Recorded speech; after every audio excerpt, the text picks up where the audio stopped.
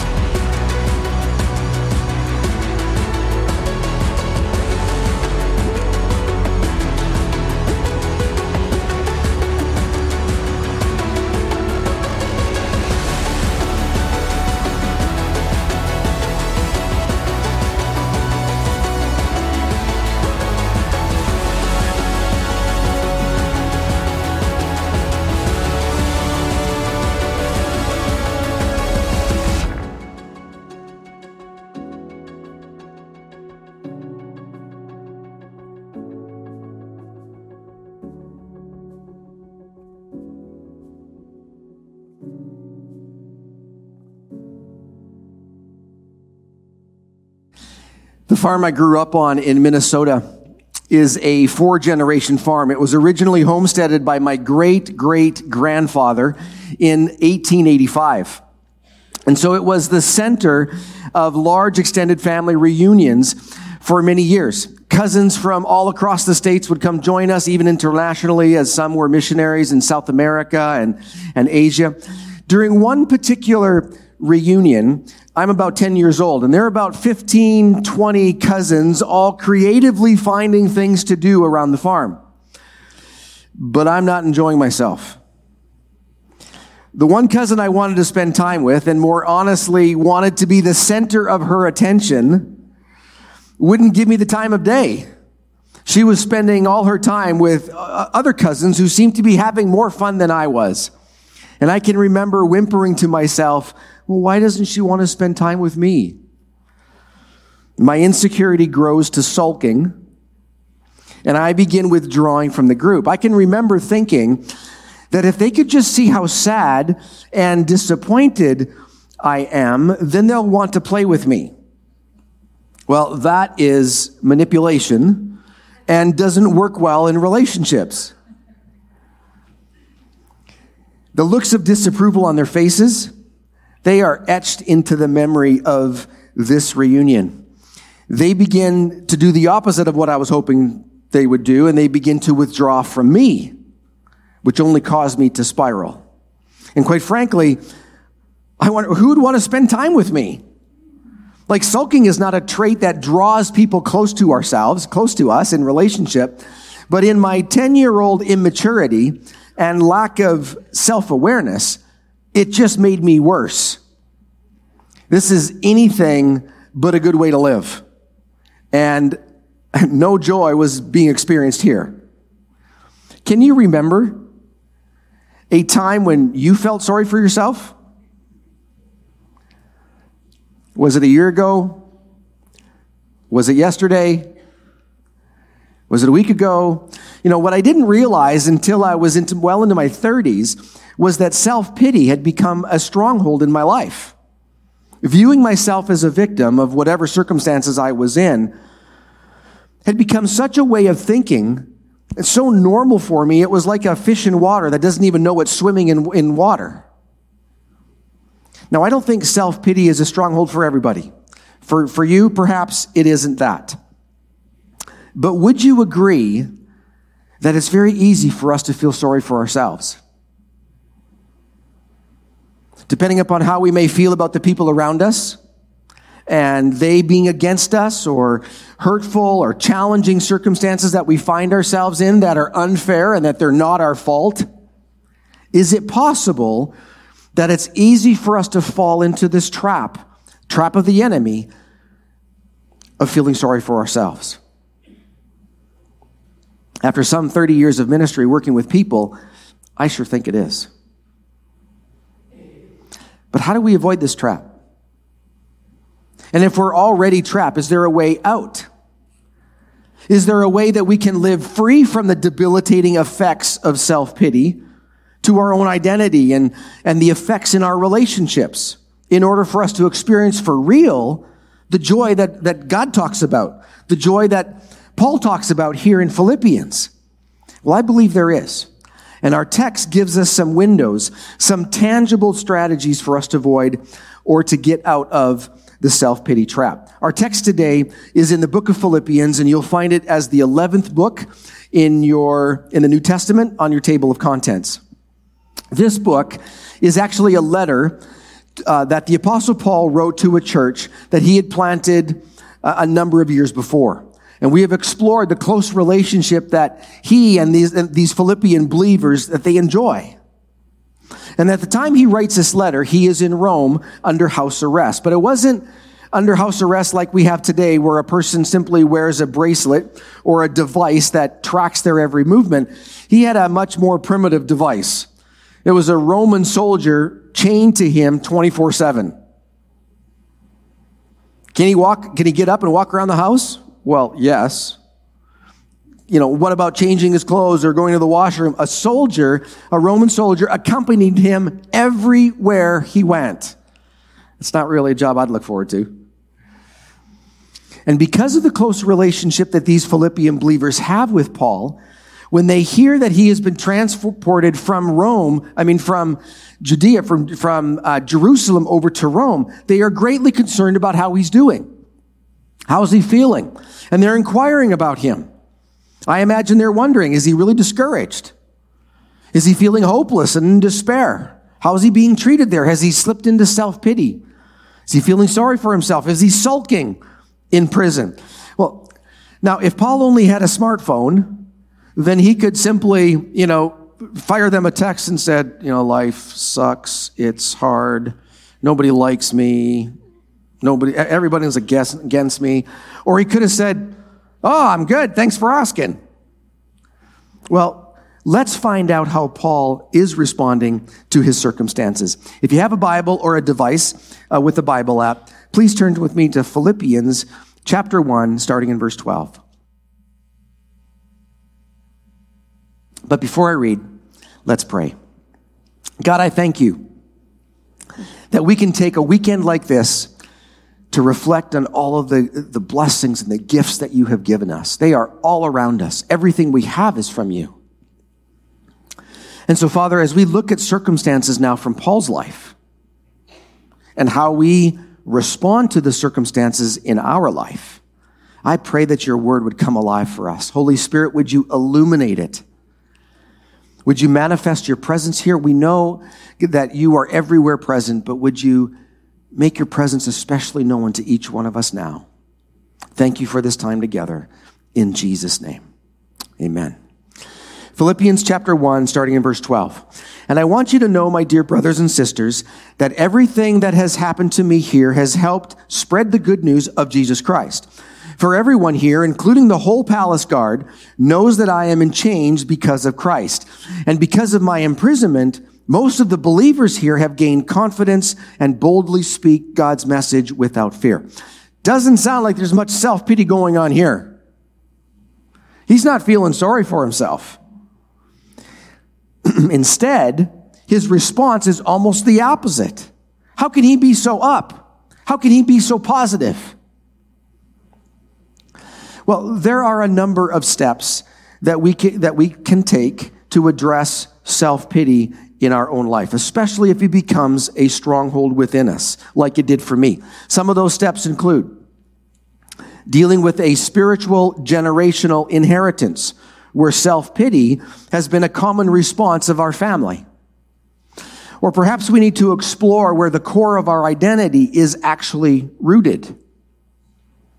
Steps may include deliverance, rebuking a spirit of self-pity or a victim spirit. It certainly will include repentance for where we have allowed this attitude to rule our actions.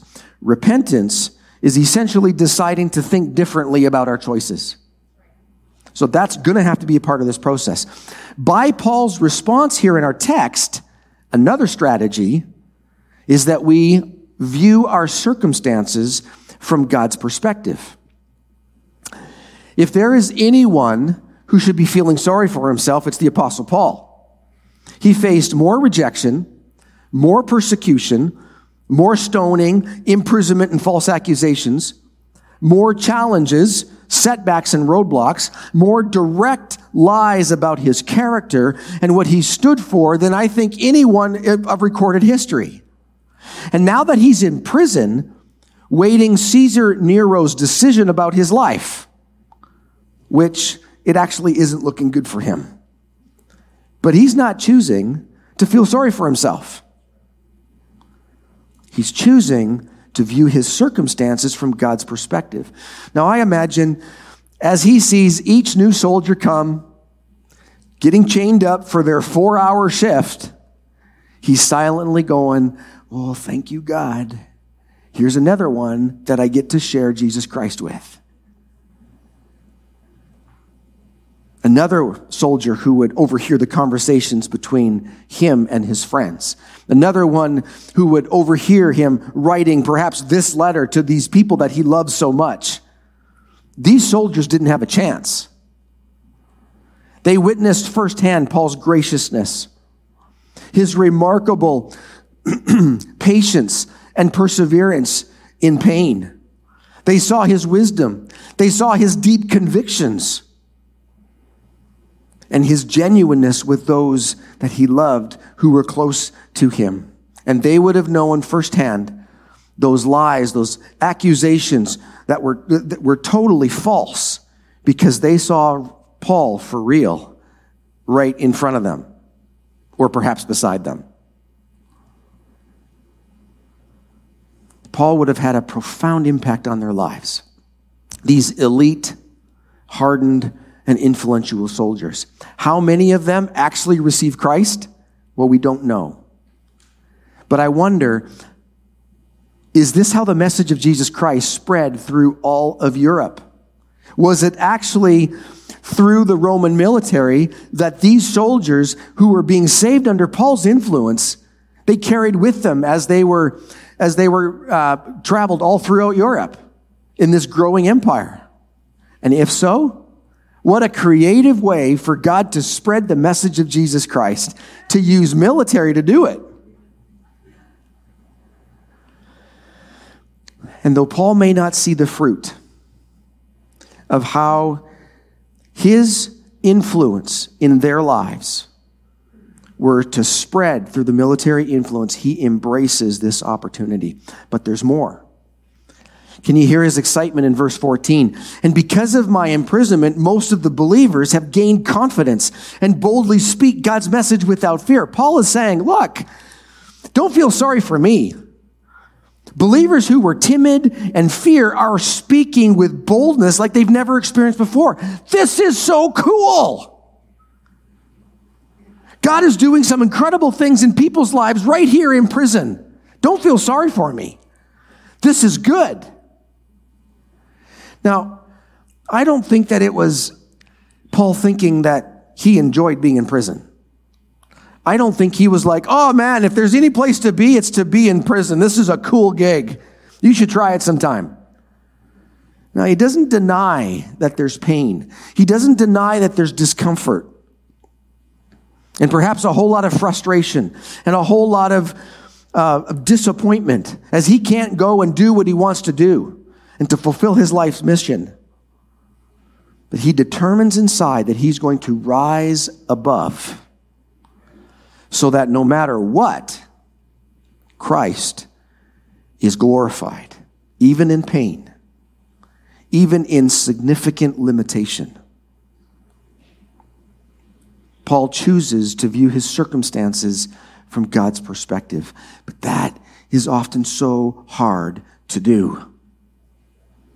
Circumstances can be so frustrating, people so irritating, the problems so overwhelming, relationships so hopeless. Have you ever felt despair because your spouse just doesn't seem to be getting it? Your teacher gives you a low mark because your paper doesn't line up with their particular perspective. Or perhaps it's because your vehicle keeps breaking down, or the interest charges that are adding up. Insomnia, maybe some other disorder, perhaps medication that keeps you from sleeping, or maybe it's your landlord upping the rent again. How can we rise above? How can you rise above our circumstances to see things from God's perspective? Well, I was in a conversation not long ago with someone who was very frustrated at their job. They were feeling significantly undervalued. Boss is always changing their mind and not keeping their word. They're not feeling challenged. And if there was ever a problem, it was always her and her team's fault for not measuring up. But this wasn't the first conversation that we had, her and I, about her work environment. She has often expressed how coworkers in her job quickly annoy her. Tasks seem so pointless. And as I was praying, I was asking the Holy Spirit in the midst of this conversation about what's going on beneath the surface for her. I feel prompted to ask her, so what is it that God is trying to do in you through these circumstances at your work? Questions like this have personally been very helpful for me. God, what are you trying to teach me through this? God, what are you trying to expose within my own heart or my own values or what's important to me? What is he trying to help me be self-aware of? What is it that he sees in me that I'm not seeing? You know, these are good questions. Questions that lift us higher, that help us to rise above our circumstances so that we can see these things from God's perspective, not just ours. And when we ask them to the Holy Spirit, we are inviting him into this process. We're inviting him to help us see our circumstances from his perspective. Another way to do this is found in Isaiah chapter 40, verse 38. Those who trust in the Lord, in another translation it says, who wait on the Lord will find new strength. They will soar high on wings like eagles. They will run and not grow weary. They will walk and not faint. Pursuing the Holy Spirit on these things, trusting that in all things, God has his best interest, has our best interest in mind, waiting on him for an answer, as opposed to us just going with our knee-jerk reactions and our despair, enables us to rise above, like on wings as eagles, as this is talking about, preventing us from feeling sorry for ourselves or falling into the self-pity trap. And according to this verse, when we do, we actually gain energy. It gives us some zest for life when we're feeling like the energy because of the discouragement is draining out from us.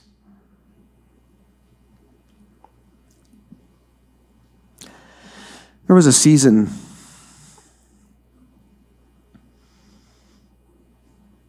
in my life where false accusations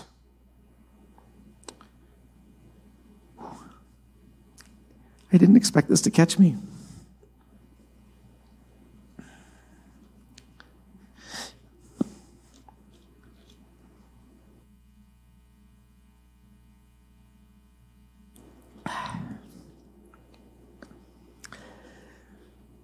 Where false accusations were being spread about me. Things that if they weren't outright lies, they were significantly a twisting of the truth. Sorry, you guys.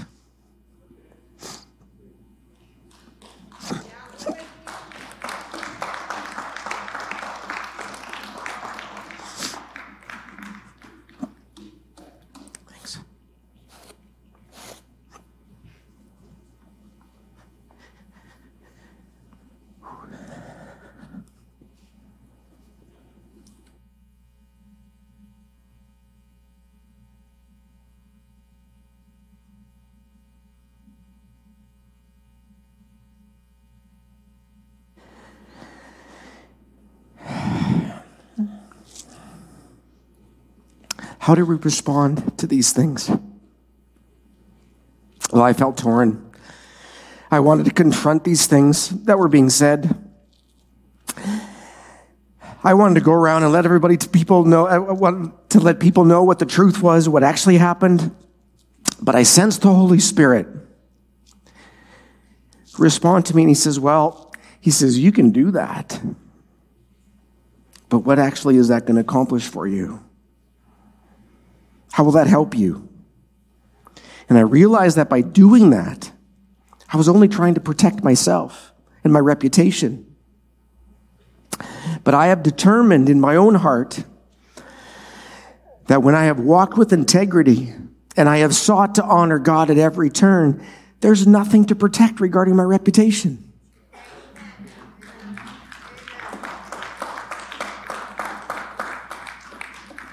I can commit myself to God in these moments and allow him to protect me and allow him to look after my reputation. You see, that's exactly what God was wanting to do in my heart through this situation. He was seeking me to lay down my mechanisms of self-protection and instead to trust him. He was wanting to increase my faith in his ability to look after me. But if I jumped to my knee-jerk reaction of self-protection, my faith would have been stunted and my trust in him would have been diminished. So thankfully, by that time in my life, self-pity had been rooted out. Rising to view my circumstances from God's perspective enabled me to avoid that trap that I had fallen into so often as a kid and as a young adult.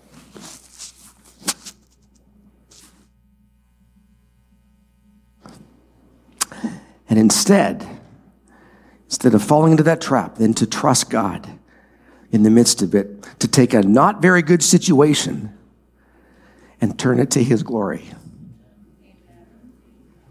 So, how are you viewing your circumstances? Another strategy that Paul demonstrates that protects us from self-pity is to not worry about the motives of others.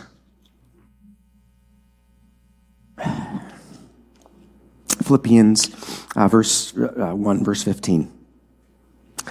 It's true that some are preaching out of jealousy and rivalry, but others preach about Christ with pure motives.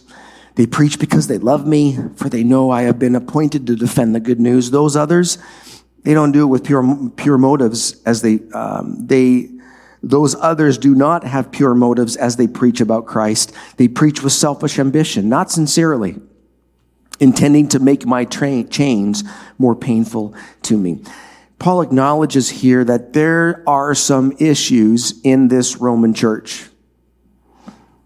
So there's some issues in the relationships.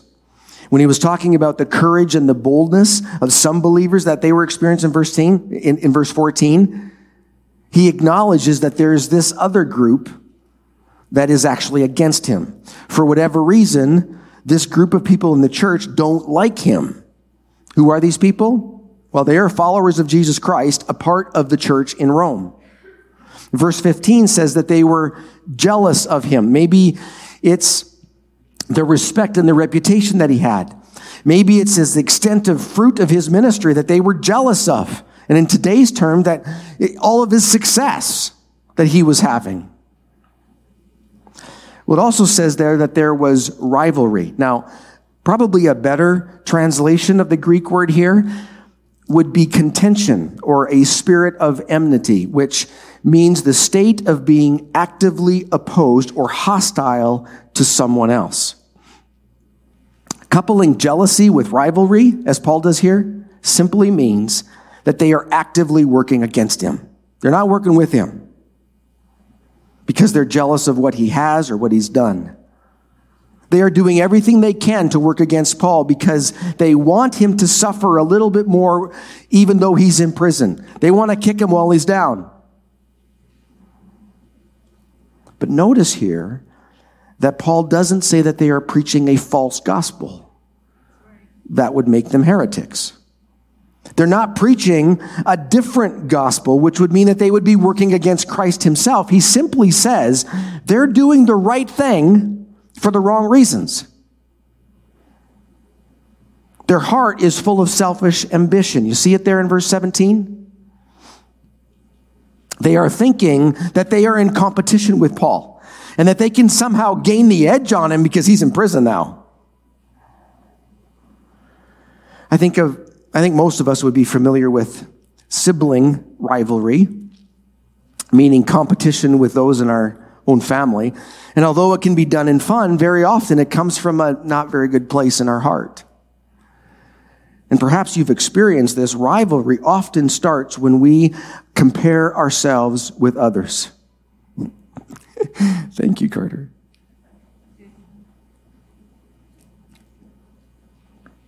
As soon as we start that game of comparison, comparing our finances, comparing our kids, our beauty, our clothes, our vehicles, our home, we will either deflate into feeling less than, even worthless, or we will inflate with pride and arrogance.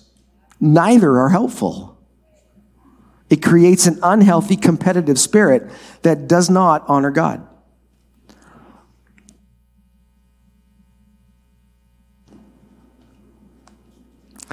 This group is trying to stir up trouble for Paul by preaching the gospel.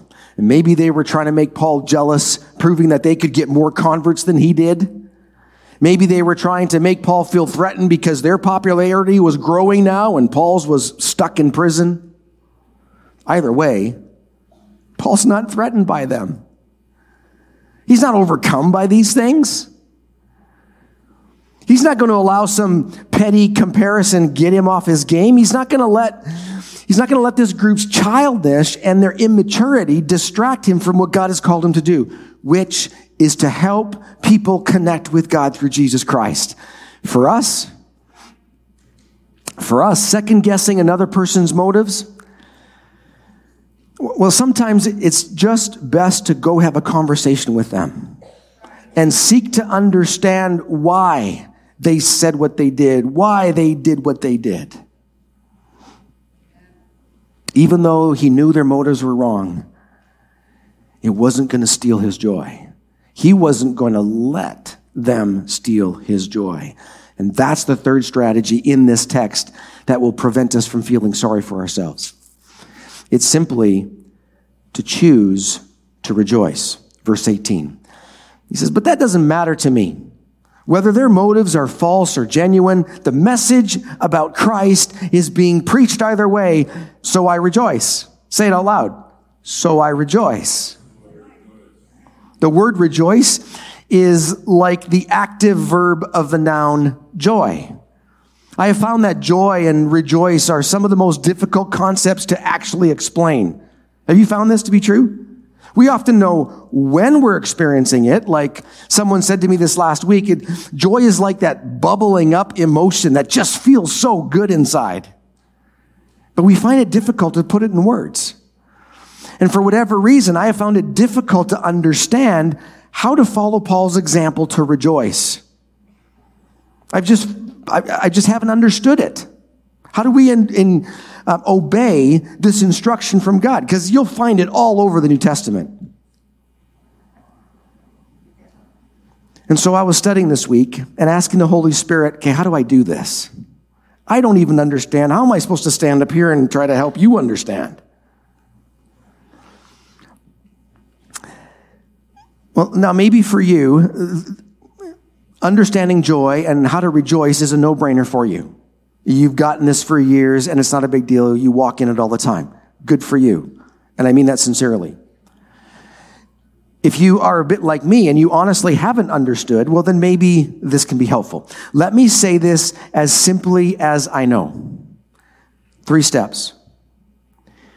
When we take a bad situation, a painful circumstance, or a disappointing event, we reflect on them, looking for the good somewhere in there, and we are thankful for that good, That's how we rejoice.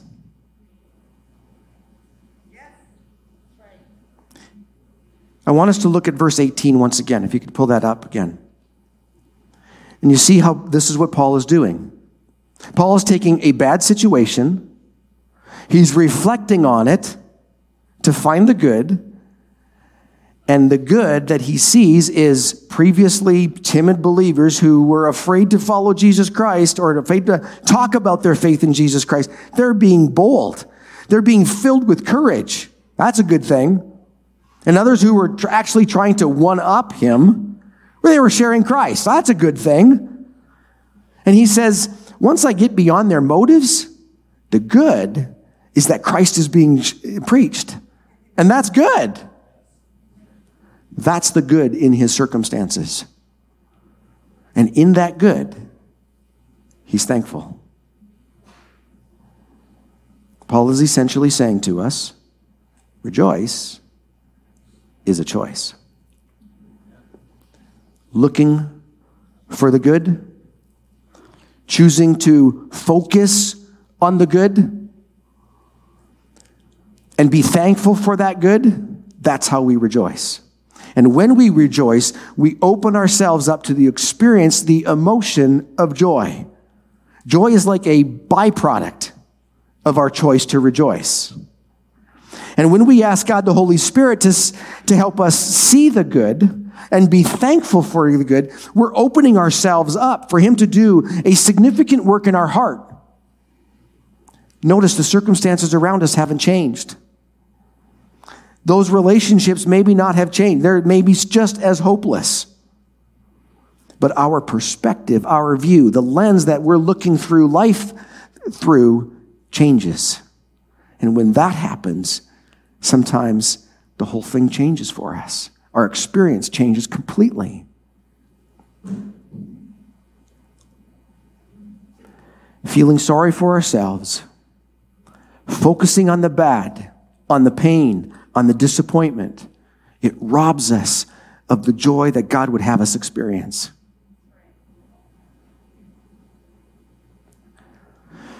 When things change for the worse, in our health, our job, our finances, our personal relationships, or anything else that's important to us, it can really be easy for us to start to question God. Question his sovereignty, question his goodness and his gracious provision. Have you ever done that? I sure have. It's especially true when these things take us off guard, when we are broadsided by them. And we can respond in anger and doubt and distrust. We can respond when fear, in self-pity like we've been talking about, or perhaps in complaining and ingratitude. But when we allow ourselves to do that, joy is the first casualty. And I was talking to a friend of mine this last week who has some very specific health challenges. And when I asked him how he is feeling about the limitations that this has brought into his life, how does he respond to me? Well, he gets this big smile on his face. And he says, well, at least I can pray and I can still connect with God. So that's someone who's choosing not to feel sorry for himself. He's considering his literally painful and tremendously disappointing circumstance. He is reflecting on it, looking for the good anywhere in this, and then choosing to rejoice, choosing to be thankful in it.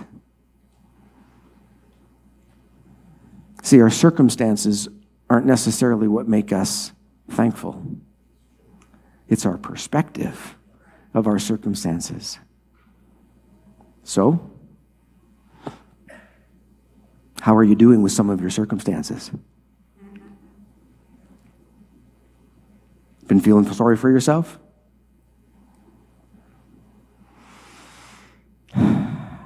Earlier in the service,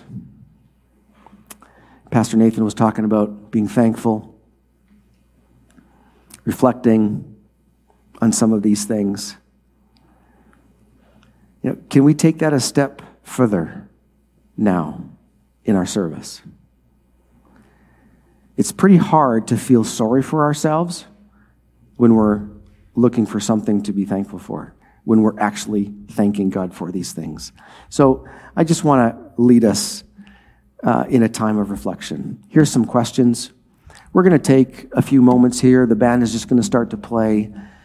But I just encourage you, take this time in the quietness of your own heart, and let's do business with God. Let me pray.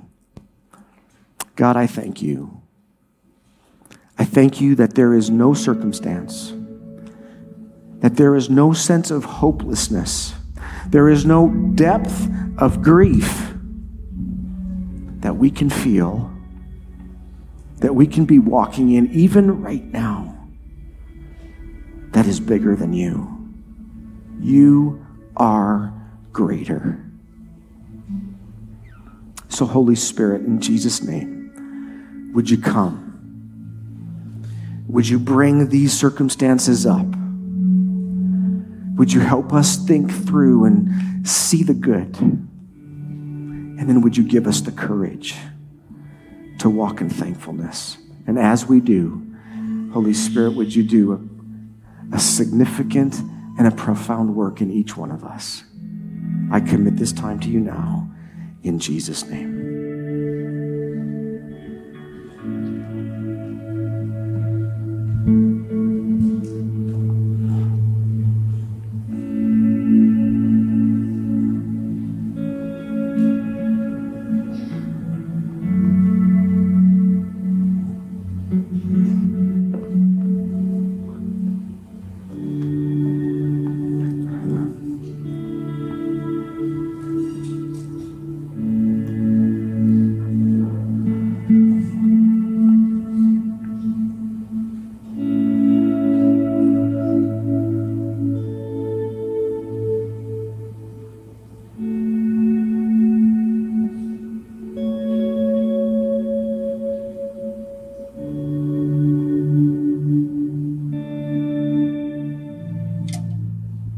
I don't know where you're at today.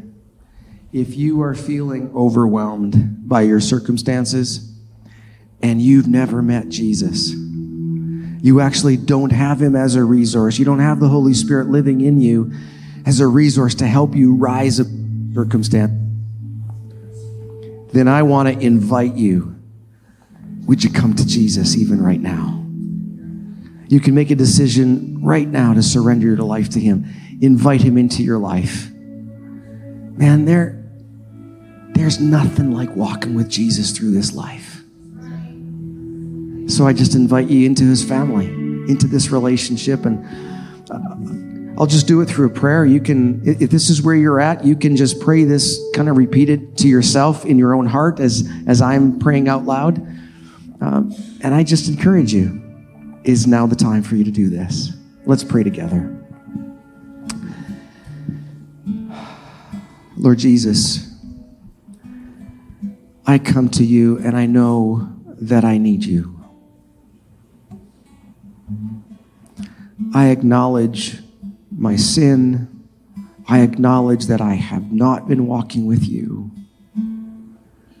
but I want to. Please forgive me of my sin. Please help me in the midst of my circumstances. And maybe you want to just reiterate to him what those circumstances are. Would you come into my life? I surrender myself to you. And would you bring Holy Spirit to live inside of me and help me see my life and my circumstances from your perspective?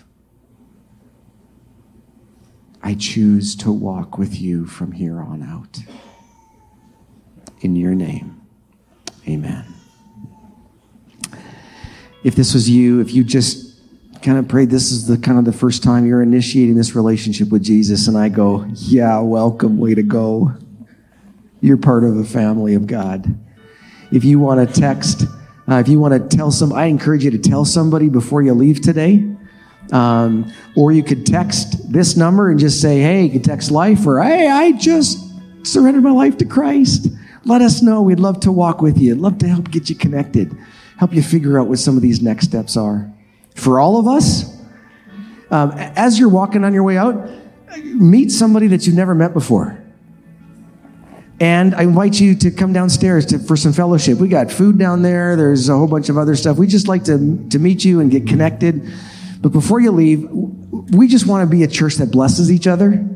So let me bless you now. One of the ways we do this is we just hold our hands out like this. So I invite you to do this. If you feel uncomfortable with that, you don't have to do this. This is just a suggestion. But we can hold our hands out like this. And it's just a physical way of saying, God, I want everything that you have for me. So I bless you. My blessing today comes from Romans chapter 15, verse 13.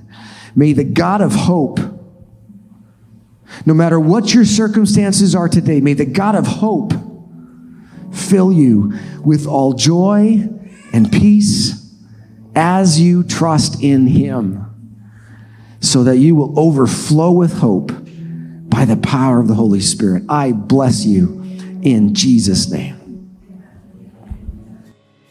Thanks for joining us. If you need anything, don't hesitate to contact us. You can find more information on our website, Facebook, or on YouTube and Instagram. We will see you again soon.